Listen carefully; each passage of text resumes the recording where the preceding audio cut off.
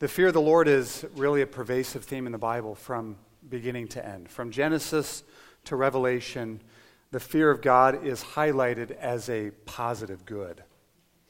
It's not kind of a neutral thing. It's not like, well, it is a positive good. Once I heard someone say that the fear of God is the soul of godliness, that there's no godliness, rather there's worldliness where there's no fear of God. And that goes for people who are overtly secular and would lay no claim to Christ, and that goes for people who profess to be Christians too. Where there's no fear of God, there's no godliness, or a Godwardness, a living life before God, but rather worldliness, living life before the world. 2 weeks ago, we looked at 4 ingredients or 4 elements of the fear of God. And it all starts with the knowledge of who God is, a true knowledge of God.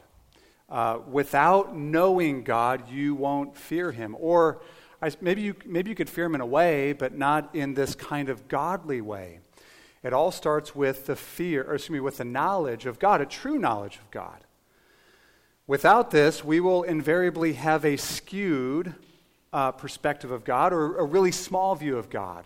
Problems will seem huge, and God will seem very, very small. Or we'll have a very domesticated view of God. There will be all sorts of things that God can't do, and all sorts of things that can happen to us, and God has no thing to do about it. We studied John chapter 2 on Thursday night this last week, and John 2 shows the first miracle of Christ where He turns water into wine, and then it goes from there to Jesus, which is, He's at a wedding, right, celebrating. And then He goes to the temple during the Passover, and He is riled up, unhappy about what's going on. In fact, He's really angry. Money changers, things going on in the temple that He found absolutely reprehensible. And He makes a whip and begins chasing the money changers and the animals out of the temple court. And I said, as we were talking about it, we need to see this picture of Jesus. Right? We're very comfortable with the Jesus who grabs little children and embraces them and reaches out and touches the leper and says, "Be clean," and that sort of thing. And the Jesus who is raising His voice and chasing money changers out of the temple, maybe not so much. We need to know Him. We need to know God. We need a true knowledge of who God is. The second ingredient we looked at was we need to become more aware that our lives are lived before God's face, that this pervasive sense of God's presence. Now, every Christian, I think, would claim that God is omnipresent, God is everywhere. But the psalmist, Psalm 139, asked the question in a way that's like we're kind of backed into a corner like, whoa, okay, if this is true, this is what it means. Where can we go from God's presence? Where shall we flee from His Spirit? And the answer is nowhere. Which means that all of our lives, every part of it, the things we do in secret, the thoughts of our minds, and things we do in public, it's all before the face of God. And we need to know that. We need this pervasive sense that God is present. God is here. And He sees and He knows. The third ingredient we looked at was a growing gratitude for all that God has done for us in Christ. Now we might think, well, that's gospel, right? That's redemption. This ought to alleviate fear. But it actually doesn't. It deepens fear. A godly fear, a true fear of God. And we see this throughout the Bible. I think I pulled out 1 Peter chapter 1, which talks about when we consider the high price God paid for us, we should live our lives in fear. Another one I just read the other day that draws this out, such an interesting connection that the psalmist makes. Psalm 130, verse 3 and 4. If you, O Lord, should mark iniquities, O Lord, who could stand? And every person with any self-reflection says, not me. Then he says this, but with you there's forgiveness, that you may be feared. So understanding the gospel and growing in our gratitude for it actually is an ingredient for fearing God. And then the last ingredient we looked at was just this strong sense of our duty or responsibility to God. Right? The person who fears God asks the question, what does God require of me? What does he want from me? How does he expect me to live? I wonder if that's going on in your mind. What does God want from me? And just think in your station in life, as a dad, as a mom, as a single person, as a husband, wife, as an employer, as an employee, what does God require of me? What does he want from me? It's an ingredient for the fear of the Lord. Now, you might say, well, what's the payoff of fearing God? Is there a reward for fearing the Lord? Well, there's tons of reward for fearing God. The people who fear God are rewarded handsomely by God, richly by God. Let me give you just a small sampling from the Psalms and the book of Proverbs. Psalm 34 says this, "The angel of the Lord encamps around those who fear him and delivers them. Oh, taste and see that the Lord is good. Blessed is the man who takes refuge in him. Oh, fear the Lord, you his saints. For those who fear him have no lack." Psalm 103, verse 11. "For as high as the heavens are above the earth, so great is his steadfast love toward those who fear him." Psalm 147, verse 11. "The Lord he doesn't delight in the strength of a horse or the legs of a man, but the Lord delights in those who fear him." Proverbs 10:27.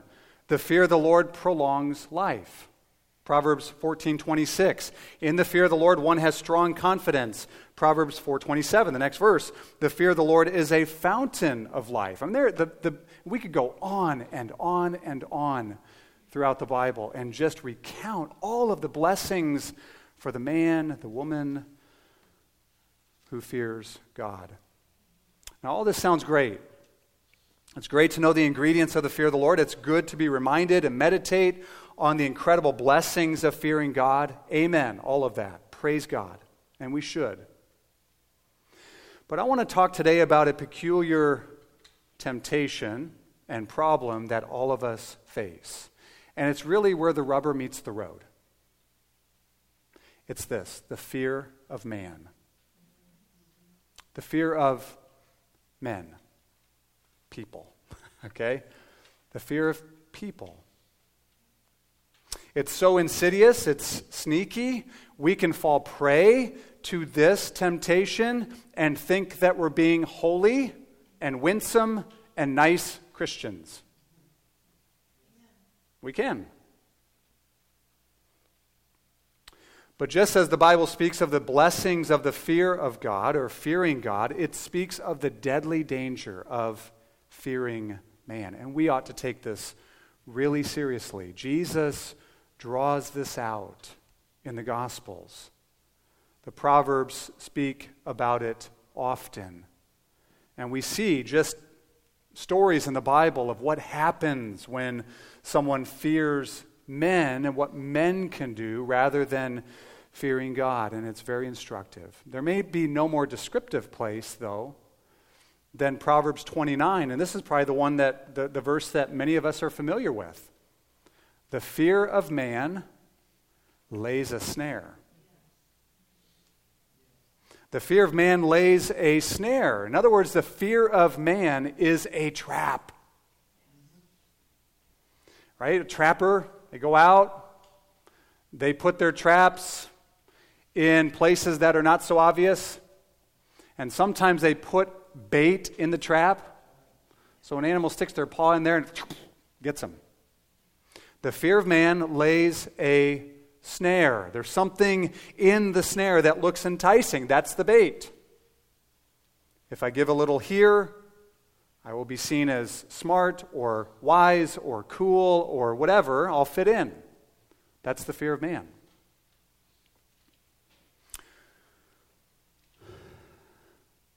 The fear of not fitting in. The craving to want to be liked. Now listen, I want to be liked. We all want to be liked. But that's where I fall prey to the fear of man. I want to be liked.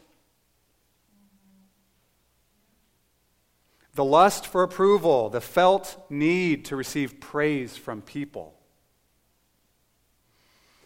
You hear people today speak often about, being on, like the good side of history, the right side of history, I think is the way it goes, or the wrong side of history.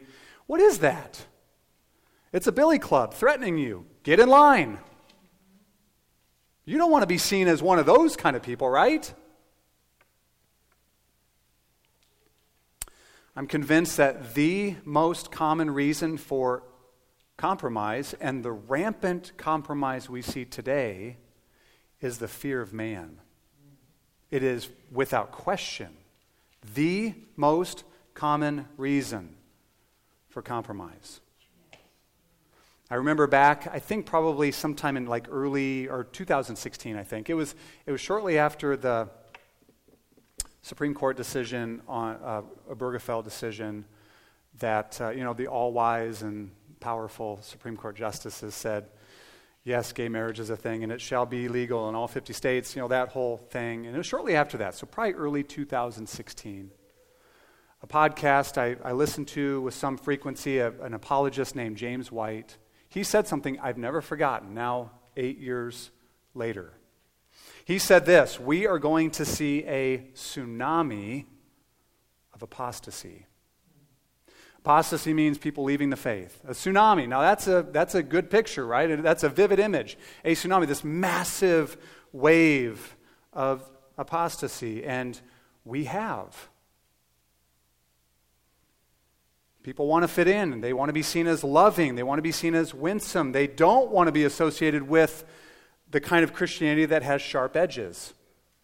Forgetting the fact that the Word of God is living and active and sharper than a two-edged sword. The problem is, if the world is going to call the shots on what truths need to be abandoned, truth will die in the streets. There will be no truth left. Well, except the one truth that God is love. But the problem with that is, J.I. Packer once said, I think really, really astutely, said that when a truth is put forth as the whole truth, it becomes a complete untruth. In other words, when truth is abandoned and we say God is love, that's the big truth that's the only truth that we will accept from you Christians. We like that one. The problem with that is that idea of love is heresy. A God who does not judge, a God who does not hate sin, a God who is not a good God, he's not a holy God, and he just is okay with people doing things that are going to destroy themselves. He's not loving either. And that God is actually an idol fabricated in one's own heart. We need the fear of the Lord. And I'm not just saying you, I need the fear of the Lord. I want to grow in the fear of the Lord. That's the remedy for the fear of man. So that's what Jesus addresses in Matthew 10. The broader context of our passage we're going to look at today is Jesus is sending his disciples out, and he's sending them out to proclaim the kingdom of God. In other words, to speak his truth. And he's sending them out to do good, to heal the sick and cleanse lepers and cast out demons. He's sending them out to speak his truth and to live in such a way that they push back darkness. And Jesus warns them and says, here's the thing, okay? You're going to experience resistance. You're going to be mistreated. You're going to be persecuted. You're going to be slandered. You're going to be maligned. Jesus doesn't mince words. In fact, in Matthew 10:16, so just about 10 verses earlier from where we're going to be today, he says this: behold, I am sending you out. You know what he says? As sheep in the midst of wolves. Now, that's really helpful. What do wolves do with sheep?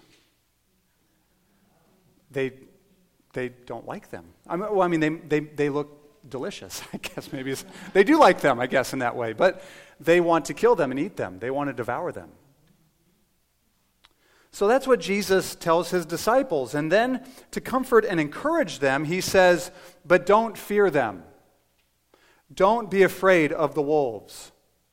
Instead, fear God. That's what he says. Don't be afraid of them. Instead, fear God. And I think this is maybe the most needful thing in the evil day in which we live. To fear God and not man. So here's what Jesus says, and this is, I think, the big idea of these 8 verses we're going to look at today. Jesus says that the fear of God frees you from the fear of man, and it produces in you faithfulness and endurance and boldness to speak and live for him in this world. Let me say that again. Jesus tells us that the fear of God frees you from the fear of man and produces in you faithfulness and endurance and boldness to speak and live for him in this world. Without the fear of God, we will almost always succumb to some form of the fear of man. And listen, it will seem reasonable. We'll be able to justify it, and other people will come alongside us and help us justify it. And when we do that, we deny Christ with our words and actions. We're silent when we should say something. We're passive when we should act and do something. J.C. Ryle wrote a great book. It's a small book, too. It's a book called Thoughts for Young Men. But there's a lot in there that are thoughts for old men and thoughts for young women and thoughts for old women, too. So there's plenty in there for everyone, but it's especially directed to young men and some of the temptations that young men face. And he says this to young men, but I think it's very pertinent for all of us. He said, young men, I want you all to be free from this bondage of the fear of man. I want each of you to care nothing about man's opinion when the path of duty is clear. J.C. Ryle just speaks straight.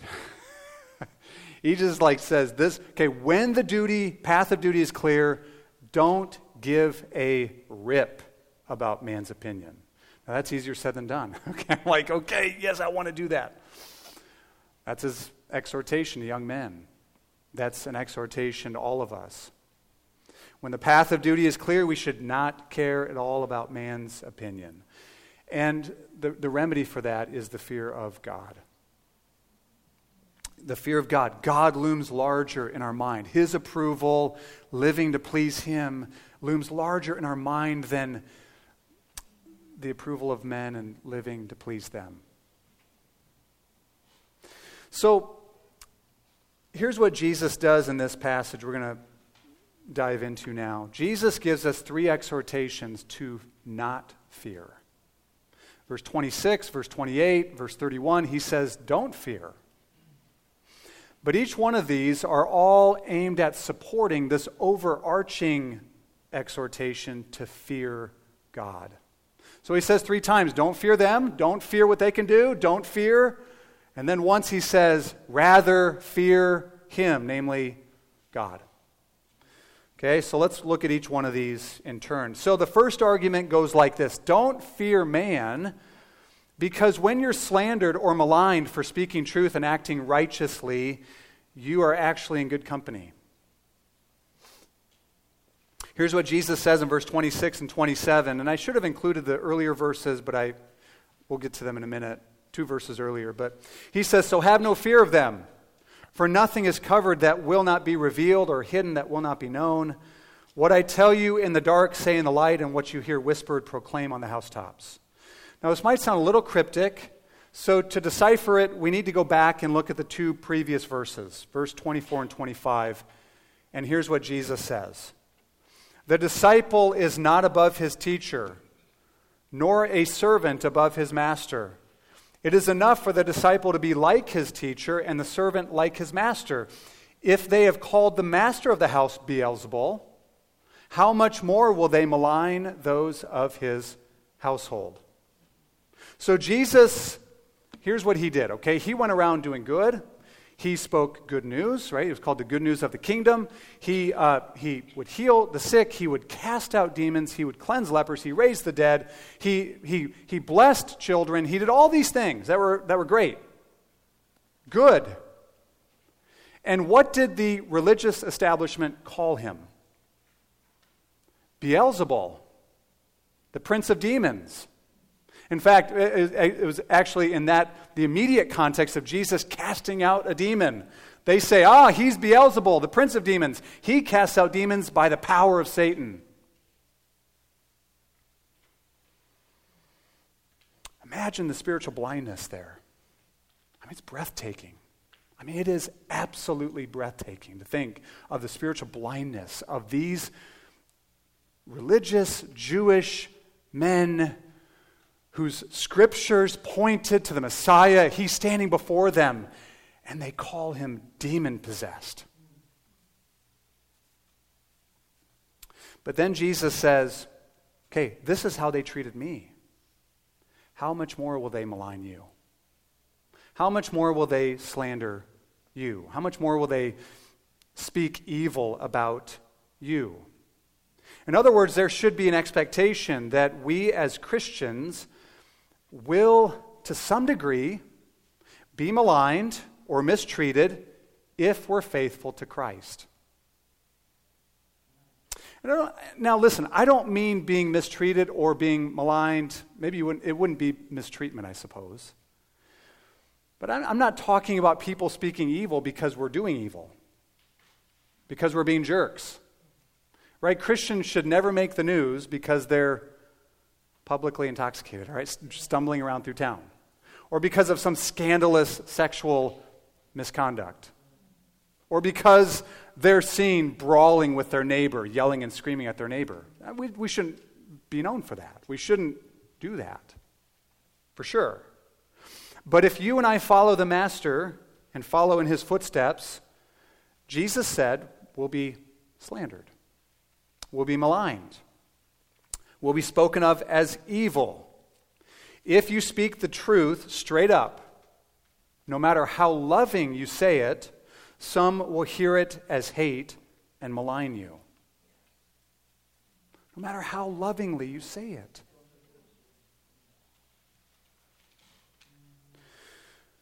But this is where Jesus says, have no fear of them. That's what verse 26 says, have no fear of them. One of the evidences that you and I are following in the footsteps of the Lord is when we speak, and I think what's in view here is when we speak in public. And I don't mean just like with a crowd, but when we say out loud what's true. One of the evidences that we're following in his footsteps is when we say in public what he's given us in private and are slandered for it. Or when we live righteously, truly righteously, and are hated for it. And here's where I think the fear of man comes to play here. The truth is not to be held privately in our hearts or in our minds merely. It's meant to be published publicly. And I think that's why Jesus says, what you receive in secret, say out in the open, in the light. What you receive in darkness, I think I got those mixed around, but what you receive in darkness, proclaim on the housetops. When we do that, as Christ's ambassadors, there will be times we're maligned for it. And when that happens, we ought to count it a privilege to be so treated as our Master was treated. In other words, you're in good company when that happens. I think that's what Jesus is saying here, isn't it? If this is how they treated me, how much worse will they treat you? What he says to us in the dark is to be spoken in the light. What he reveals in secret is to be proclaimed on the housetops. And I don't think Jesus is talking about getting secret messages from him that no one has ever heard before. I think he's just talking about what he reveals to us. We have revelation here. We're to say in the open. We're to speak in the open. Our Master was slandered and mistreated and called a blasphemer for speaking the truth. And so what does Jesus do? He gives us his truth, and he tells us to speak it in the open. And since a servant should not expect to be treated better than his master, then we should expect to receive pushback or resistance or, at different times. I'm not saying we should have a martyr complex and every time, right? We can speak things wrongly, we can be jerks, all of that stuff. But we should expect faithfulness to Christ to lead to resistance from the world. In part of the Sermon on the Mount called the Beatitudes, Jesus says the following, and this is, I think it's the last of the Beatitudes, so this is where Jesus says, blessed are those who, the poor in spirit, for theirs is the kingdom, and so forth. The last one says this, blessed are you when others revile you and persecute you and utter all kinds of evil against you falsely on my account. Rejoice and be glad, for your reward is great in heaven, for so they persecuted the prophets who were before you. So I think it's saying something very similar. When you're slandered, when people utter evil against you because you're living right and speaking what's true, they're doing it on his account. Remember when Paul shows up to Jesus shows up to Saul on the road to Damascus, and Saul falls off his horse or donkey because it's blinding light. And Jesus says, Saul, Saul, why are you persecuting me? Right? Persecution of the believers Saul was persecuting was persecution of Christ. When people malign you because you just say something basic and true that God made them male and female, in a world gone mad, it's because they're maligning Christ, ultimately.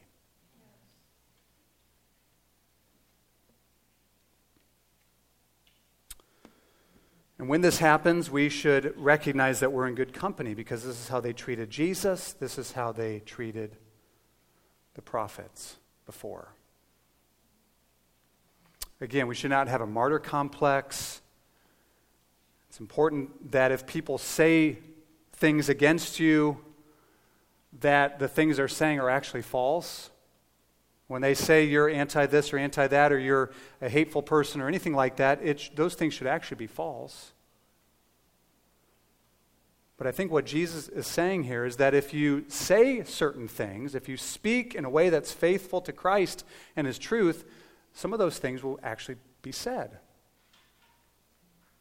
It's interesting. The early Christians in the Roman Empire, as they were spread out throughout the Roman Empire, these early Christians that suffered persecution under like Nero and Domitian and Caligula, these other emperors, these ruthless men, they often were brought in on charges of atheism.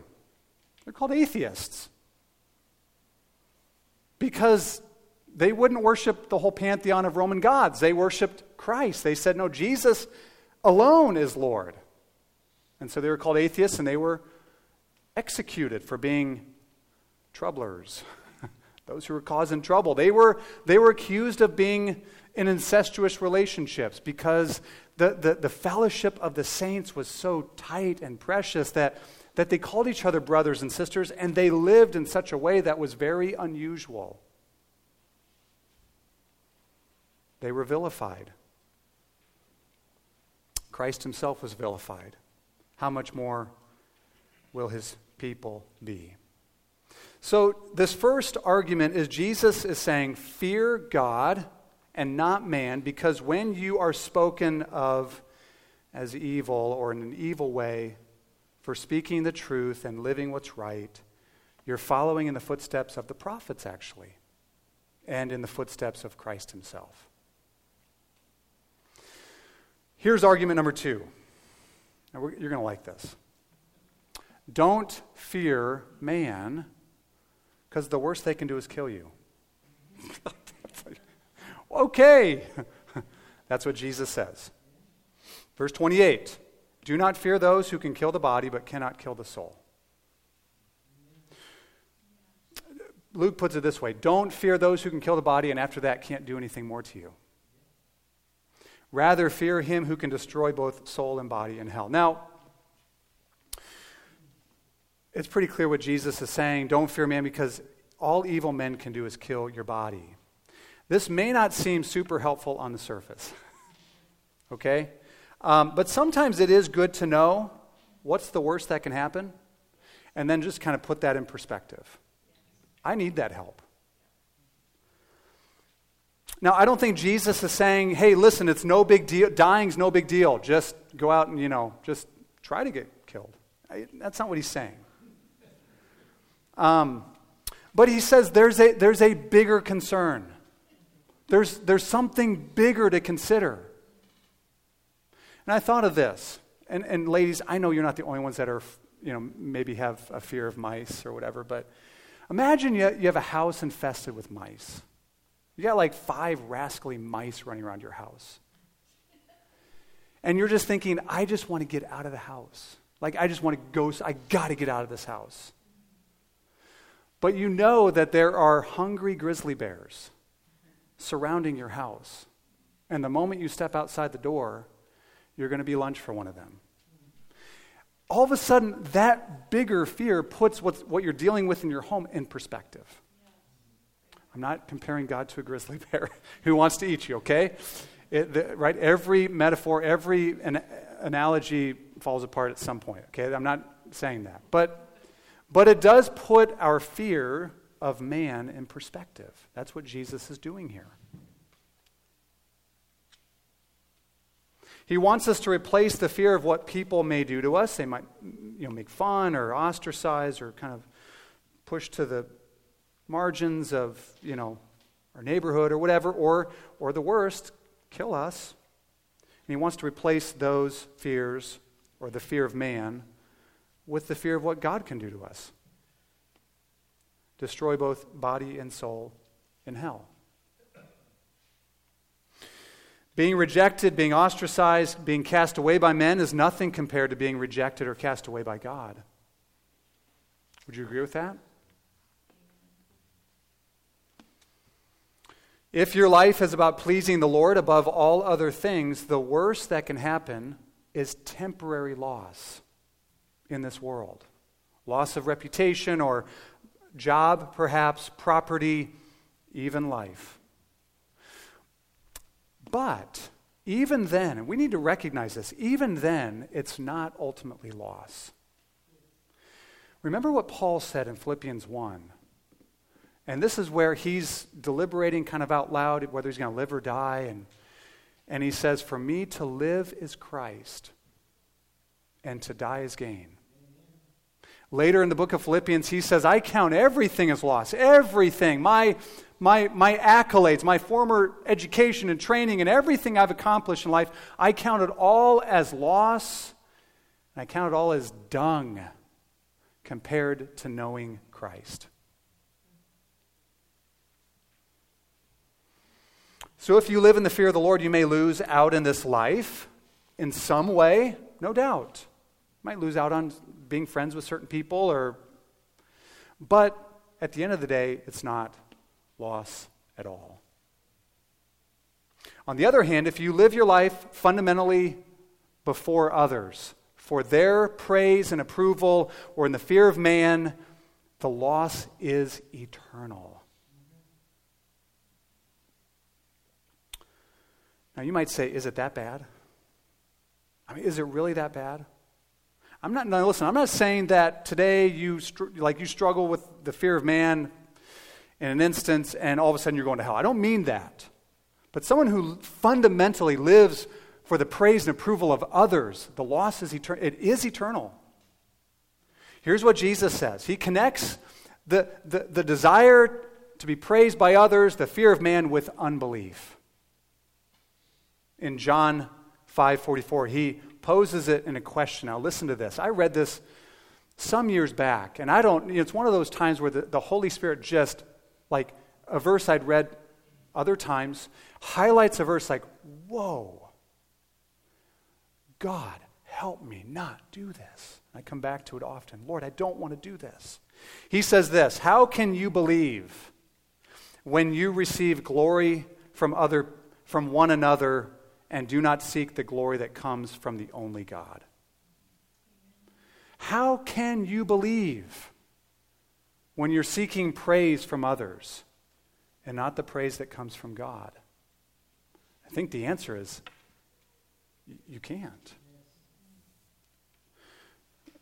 Wanting the approval and glory and praise from man, it strangles faith.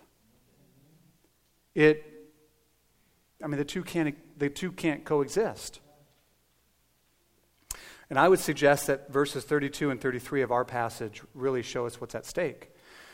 So remember the context. Jesus is sending his disciples out with his message to do his work. Okay, you're going to proclaim my truth, and you're going to do my work, and all of that. Okay, that's what they were called to do. And I'm not saying there wasn't a special calling of those first disciples in that setting. No doubt there was. But you and I are called to the same thing. We are given his truth, and we're called to do his work, and we have a work to do. As individuals, as families, as a church family, we have work to do. And what's going to govern our lives, right? The lust to be liked and viewed a particular way by the world, or a consuming desire to please God. It's going to be one or the other. And the stakes couldn't be higher. Listen to what Jesus says in verse 32 and 33. So whoever acknowledges me before men, I also will acknowledge before my Father who is in heaven. But whoever denies me before men, I also will deny before my Father who is in heaven. The word acknowledge here, some translations, I think the New American Standard says confess. I actually kind of like that better. I think that just helps us understand it's not just a private acknowledgement, but it's living for Christ in a way that is obvious. It's speaking for Christ in a way that it's not just privately held beliefs, it's something we say. We've been entrusted with.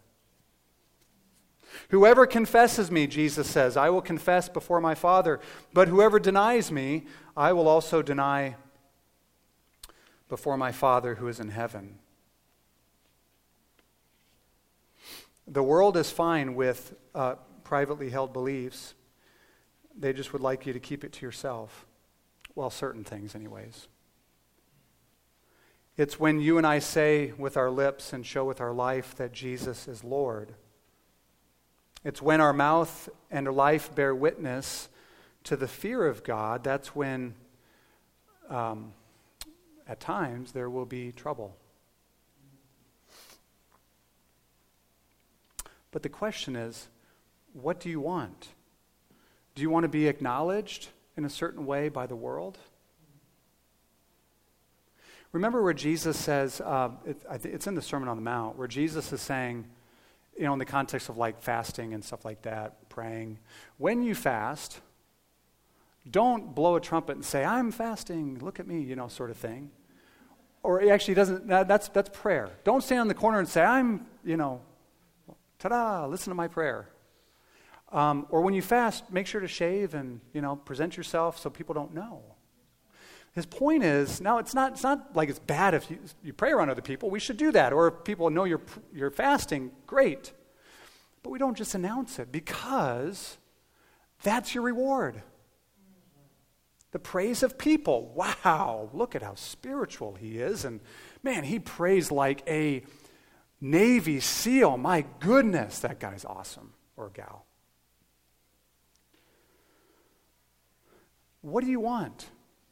The praise and approval of the world, or the praise and approval of God? So fear God and not man. Because though you may lose temporary reward in this world, you're going to gain eternally in Christ. There's a limit to what men can do to you. Here's argument number 3. And I love this. I find this so deeply comforting and fear-producing in a certain way. Here's argument 3. Don't fear men, because God is in every detail of life. Verse 29 to 31. Are not 2 sparrows sold for a penny? And not one of them will fall to the ground apart from your Father. But even the hairs of your head are all numbered. Fear not, therefore. You are of more value than many sparrows. I think this brings everything together. I mean, Jesus draws out 2 seemingly insignificant things. Sparrows. Right? A sparrow that falls to the ground. No one here is aware of it, unless it happens in your backyard or something, but no one here is aware of that, right? A sparrow that falls to the ground, the number of hairs on your head. Like, who cares about that? Apparently God does. Because they're numbered. I mean, stuff that doesn't seem to matter to us. A sparrow falling to the ground doesn't happen apart from your Father. And why does Jesus say this here? Because the implications for you and I are enormous. If the moment of death for a little bird in some remote forest is of concern to God and determined by Him, it doesn't happen apart from Him, how much more your life, your days? How much more does God watch over your life with utmost care and wisdom? The point is, He does. Nothing in the whole universe ultimately is random. Not a single thing. The number of hairs on your head, now I see one bald person here, that's easy, okay? But the number of hairs on your head are numbered by God. Oh, there's a couple, all right. Or a bird falling to the ground is overseen by God.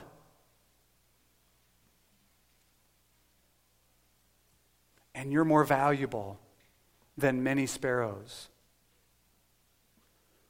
Nothing is random ultimately. Now I understand. We use the word random in a different way that I'm not saying we should be, like word Nazis or whatever. That's not true, whatever. But, right, pollsters, they take random samples, all that stuff, whatever. But I'm saying in God's providence, nothing's random.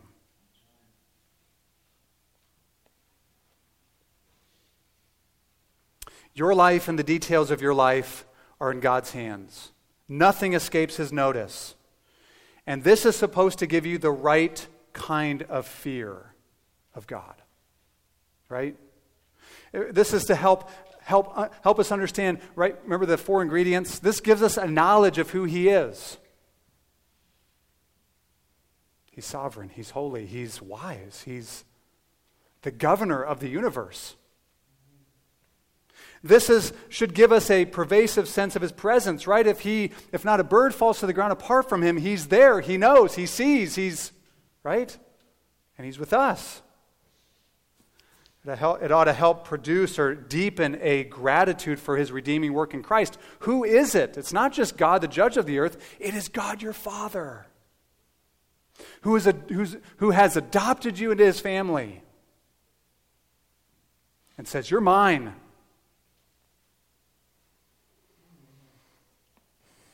And it ought to give us a sense of responsibility. What is our duty to God? We're to speak and live faithfully for Christ and just entrust ourselves completely to our faithful Creator and God and Father. So if you're maligned, if you're slandered, even if you die at the hands of another, what is this saying? It won't happen apart from your Father. And all of this, I think, is meant to produce the right kind of fear. Fear that sets us free from other fears. A guy named Henry Martin was a missionary to Turkey as a young man, early 1800s. I think he died in like 1812 as a 32-year-old or something. He did a great work for God in an unknown land among a people who were almost completely ignorant of the gospel.